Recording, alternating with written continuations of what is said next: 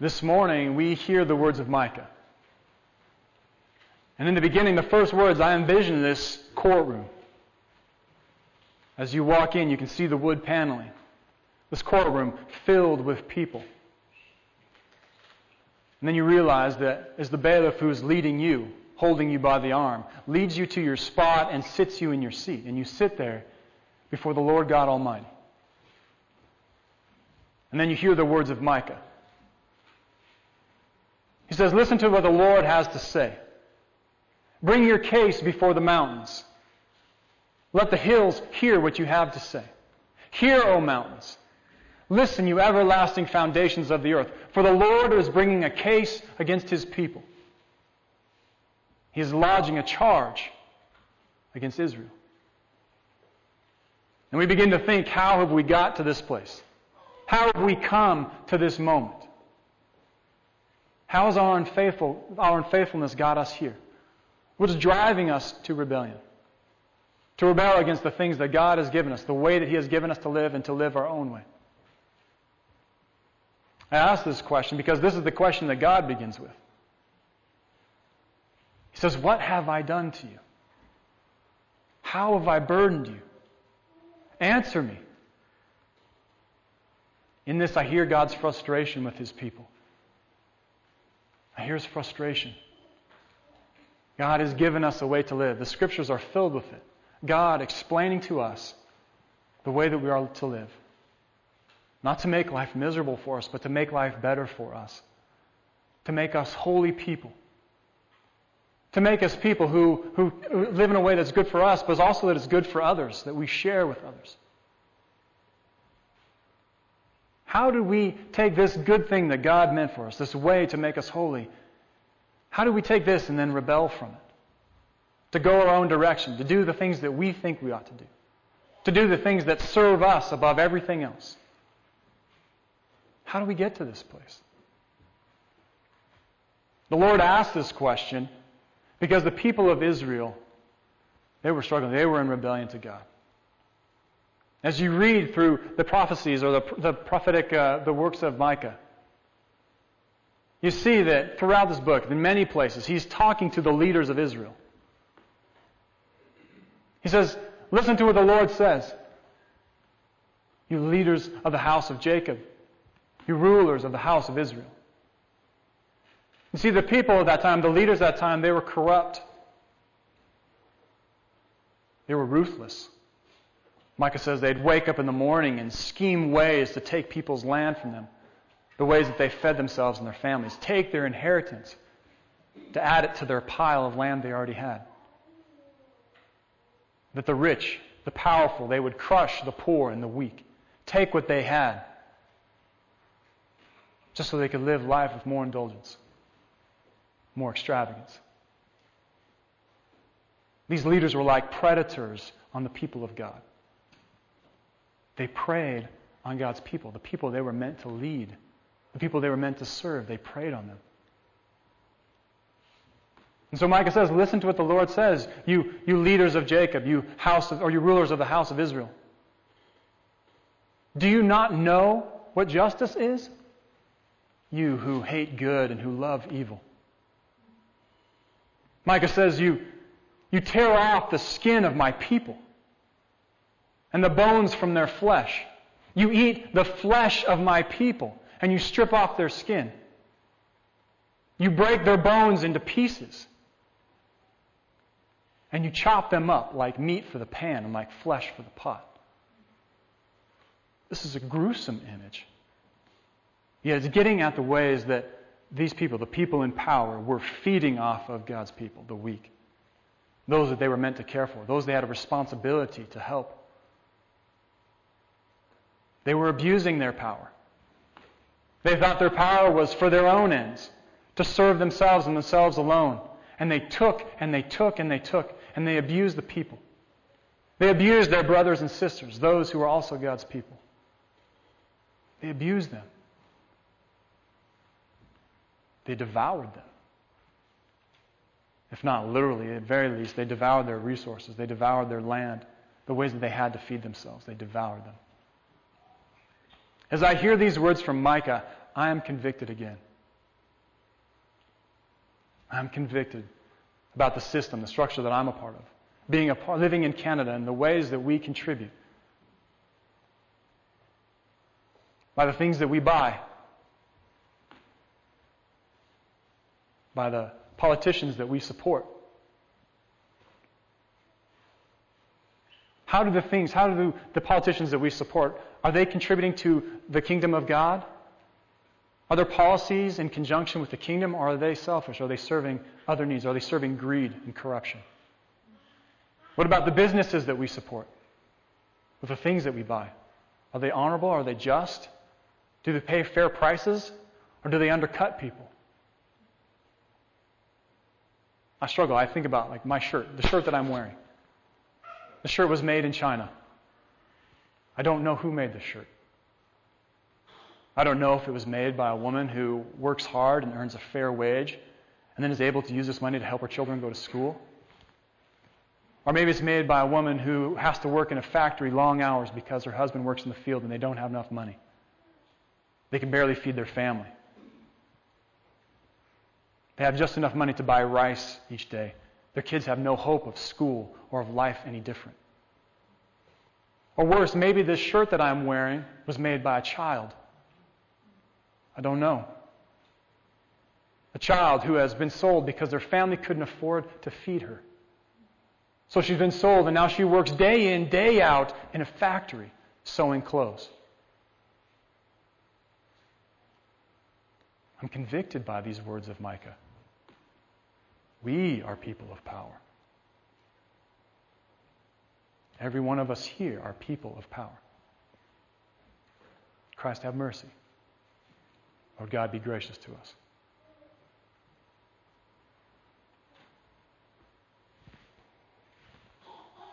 But here's the thing. When we start asking, how do we get to this place? It's not because God has been unfaithful. It's not because God has somehow not come through for us. We see it throughout history. Time and time again, God comes through for us. God comes through for His people. Micah talks about the Exodus. It says, when the Lord God led you out of the land of slavery, Israel, when you were the slaves, when you were the ones working in the sweatshop, God made you free. God brought you out. It's this great story of God's redemption of His people. This moment that has become a watershed moment in the history of Israel. That today, thousands of years later, Jewish people still celebrate Passover, celebrating that God has brought them out of slavery. Or what about Balak and Balaam? When Balak called Balaam to come and to curse the people of Israel. And God kept blessing Israel. What Balak meant for evil, God worked through Balaam and He changed it for good. He blessed the people of Israel. Or what about the journey from Shittim to Gilgal? And the people of Israel were there on the other side of the Jordan. And they needed to cross over into their land. And the Levites carrying the ark, they stepped into the Jordan, and the way, as I said, they piled up. And the water below them ran down, and the people of Israel, they walked across on dry land. This miraculous thing that God did, providing a way for His people into their new land, into the land of promise. God has been at work doing amazing things, miraculous things throughout history. But the most amazing thing for us is still His Son, Jesus Christ. Our Lord and our Savior, Jesus Christ, who has come. Jesus, being in very nature God, did not consider equality with God something to be grasped and to grab onto and hold onto. But He emptied Himself. He became nothing, taking on the very nature of a servant. God became a servant and became a man. And being found in appearance as a man, He humbled Himself and became obedient. Obedient unto death, even death on a cross, that we might have life. This God in heaven came. God in heaven, God the Son came and He dwelled among us. His name, they call Him Emmanuel, which means God lives with us. God did this because of His love. In Hebrew, this word for love, or this type of love, is called hesed. This steadfast, this faithful love of God, this love of God that keeps enduring, that remains faithful time in and time out. God has been faithful. We see the extent of God's love on the cross. We see the extent that God is willing to go to save us. But on the cross, God is doing much more than this. He's also redeeming us, taking our place, hanging there in our place. The punishment that brought us peace was upon Him. By His wounds we have been healed. God has redeemed us, and He has restored us on the cross. But He also has won great victory. Victory over death. Victory over Satan. Victory over evil. And then He rose again. It wasn't enough that He died for us, but then He rose again, promising us or fulfilling our hope. He is the new Adam, the firstborn of the new creation, reminding us that when we die, that is not the end for us. That is the beginning of life, beginning of our eternity with God. And then He rose. He ascended to the right hand of God the Father, where He sits, reigning over the nations, King of kings and Lord of lords. God has been at work in our history. Throughout history, God has been at work saving His people. God has been faithful. There's no question about it. And yet we still ask. We still find ourselves asking, what shall I do? What shall I give? What shall I offer? As I hear this question, I am more and more troubled by it. Maybe because I know what lies behind myself asking that question. We complicate faith. We complicate faith by asking, Lord, what shall I give? What should I do? When I think really so often what we're saying is, Lord, how can I do something without it costing me anything? How can I do something without it costing me something? How can I be faithful to You and keep everything else that I really like? How can I follow You but yet go on living my life the way I want to? That's hard to do. We make faith complicated by trying to do this. We ask, God, what should I give? The answer is everything. Everything. Our entire life. When the Pharisees asked Jesus, what's the greatest commandment? He said, love the Lord your God with all of your heart, with all of your mind, with all of your soul, with all of your strength. Not 10% of your heart, not 10% of your strength, everything. Love the Lord your God with everything. Devote your life to Him. Devote everything you have to God. This is scary. I know. This is dangerous. I know. It's worth it. I'm convinced. Micah began mocking the people of Israel, asking their questions for them. Shall I offer burnt offerings? The year-old calves? Is the Lord pleased with 1,000 rams? With 10,000 rivers of oil? Shall I offer my firstborn for my transgressions, the fruit of my body for the sin of my soul? God doesn't want our stuff. What does God need with 1,000 rams? What does God need with 10,000 rivers of oil? What does God need with these things? He doesn't want our stuff. God doesn't, more than following all these requirements, God wants you. God desires you. He wants you to know your identity. who you really are. You are children of God. This last week, I've been working through this passage in Isaiah. Isaiah says, listen to the Lord your God. And God says, I created you. I formed you, Israel. I have redeemed you. Fear not, because I have redeemed you. I have summoned you by name. You are mine. We are God's children. And he goes on to say, you are precious and honored in my sight because I love you. To hear those words again from God, God our Father. I know some of you maybe had hard fathers, fathers that weren't very loving. But this Father in heaven, this Father loves you. Loves you like crazy. You are His children. And He desires that we would have this new heart. Not that we would just go through the motions and fulfill all the requirements and check all the boxes and give the right stuff. He desires our heart, that our heart would be changed. And that out of a changed heart, our lives would become different. That we would stop trying to tidy things up on the outside. Stop trying to look the part. To fake our way until we make it. But that we be changed from the inside. At a heart level, we would change and become different people. God doesn't need your stuff. God desires you.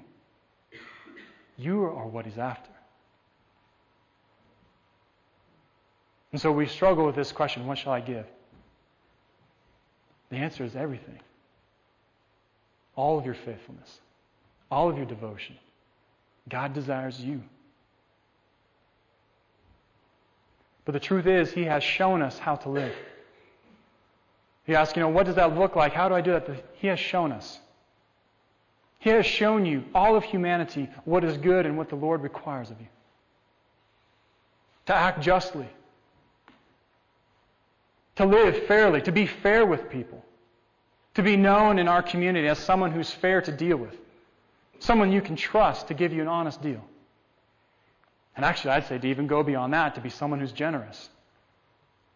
The people in our community would know you. It's good to be fair, but actually more than that, they would know you to be generous.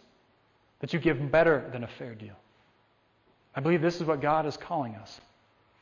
This is what He's calling us to. But also that we would stand up for justice. Not just that we would be just, but that we would also stand up for those who cannot stand for themselves. For those who are weak. For people who have been made slaves. Maybe they've been trafficked since the time they were in their early teens. A 13-year-old girl trafficked, turned into a prostitute. We are meant to stand up for people like that. For children whose parents have died of AIDS in Africa. Because of nothing that they have done. And yet they are the ones who live alone. Who struggle to eat a few times a week. An older brother taking care of his younger siblings. We are called to stand up for them. To stand up for justice. We are called to be just and to speak up. And we're also called to love mercy. Funny, in the Hebrew, it actually says, we are called to love love. To love hesed, this steadfast love of God. To love people who are difficult to love. To be loving to people. It's easier for us to love our family, and it's difficult for us to love people outside of our family. And it's really hard to love people who are hard, who are very different than us. It's hard for us to love people who are addicted. It's hard for us to love people who are broken, who their minds, maybe they have mental illness. It's hard for us to love people like that. It's hard for us to love people who are homeless. As I walk or as I drive down Baker Street, I see people who are different than me. And God forgive me, it is hard sometimes for me. I find myself being judgmental. People who just look different than me. They've got dreads and different clothes, backpacks. You can tell, by the way, even if they see me, we look like we're in different worlds. God has called me to be loving toward them. God has called us to be loving towards people especially people who are different, and we are tempted to judge. And He's called us to walk humbly. To walk humbly with our God. God requires this of us, to walk humbly. And what this means is it means to walk faithfully, to follow God, but also to walk humbly, and that we aren't putting ourselves above others. That we aren't looking at people and judging them, they're wrong. They've got it all wrong. Those are people who are worth throwing away. We are called to walk humbly, to realize because of what Jesus is, because of what He's done in our life, and because of our own brokenness since the fall, that we too are broken people. That we're not better than them. By no means. It's just that we understand that God has been gracious to us and has begun changing our lives. This is what it means to walk humbly. God has shown you what He requires, what is good, and what He desires of you. To act justly, to love mercy, and to walk humbly. I pray that you hear God's Spirit speaking to you this morning. I pray that you hear God's challenging you. These words of Micah are hard. They are not easy for us to hear. But I pray that you let God's Spirit work. If there are places in your life where you still struggle to be faithful, when you still struggle not to just do your own thing, but to do what God has called you, I pray that you would let the Spirit convict you. Let the Spirit work in you. Let the Spirit lead you towards repentance. Lord God, please forgive me. Then let the Spirit lead you into redemption.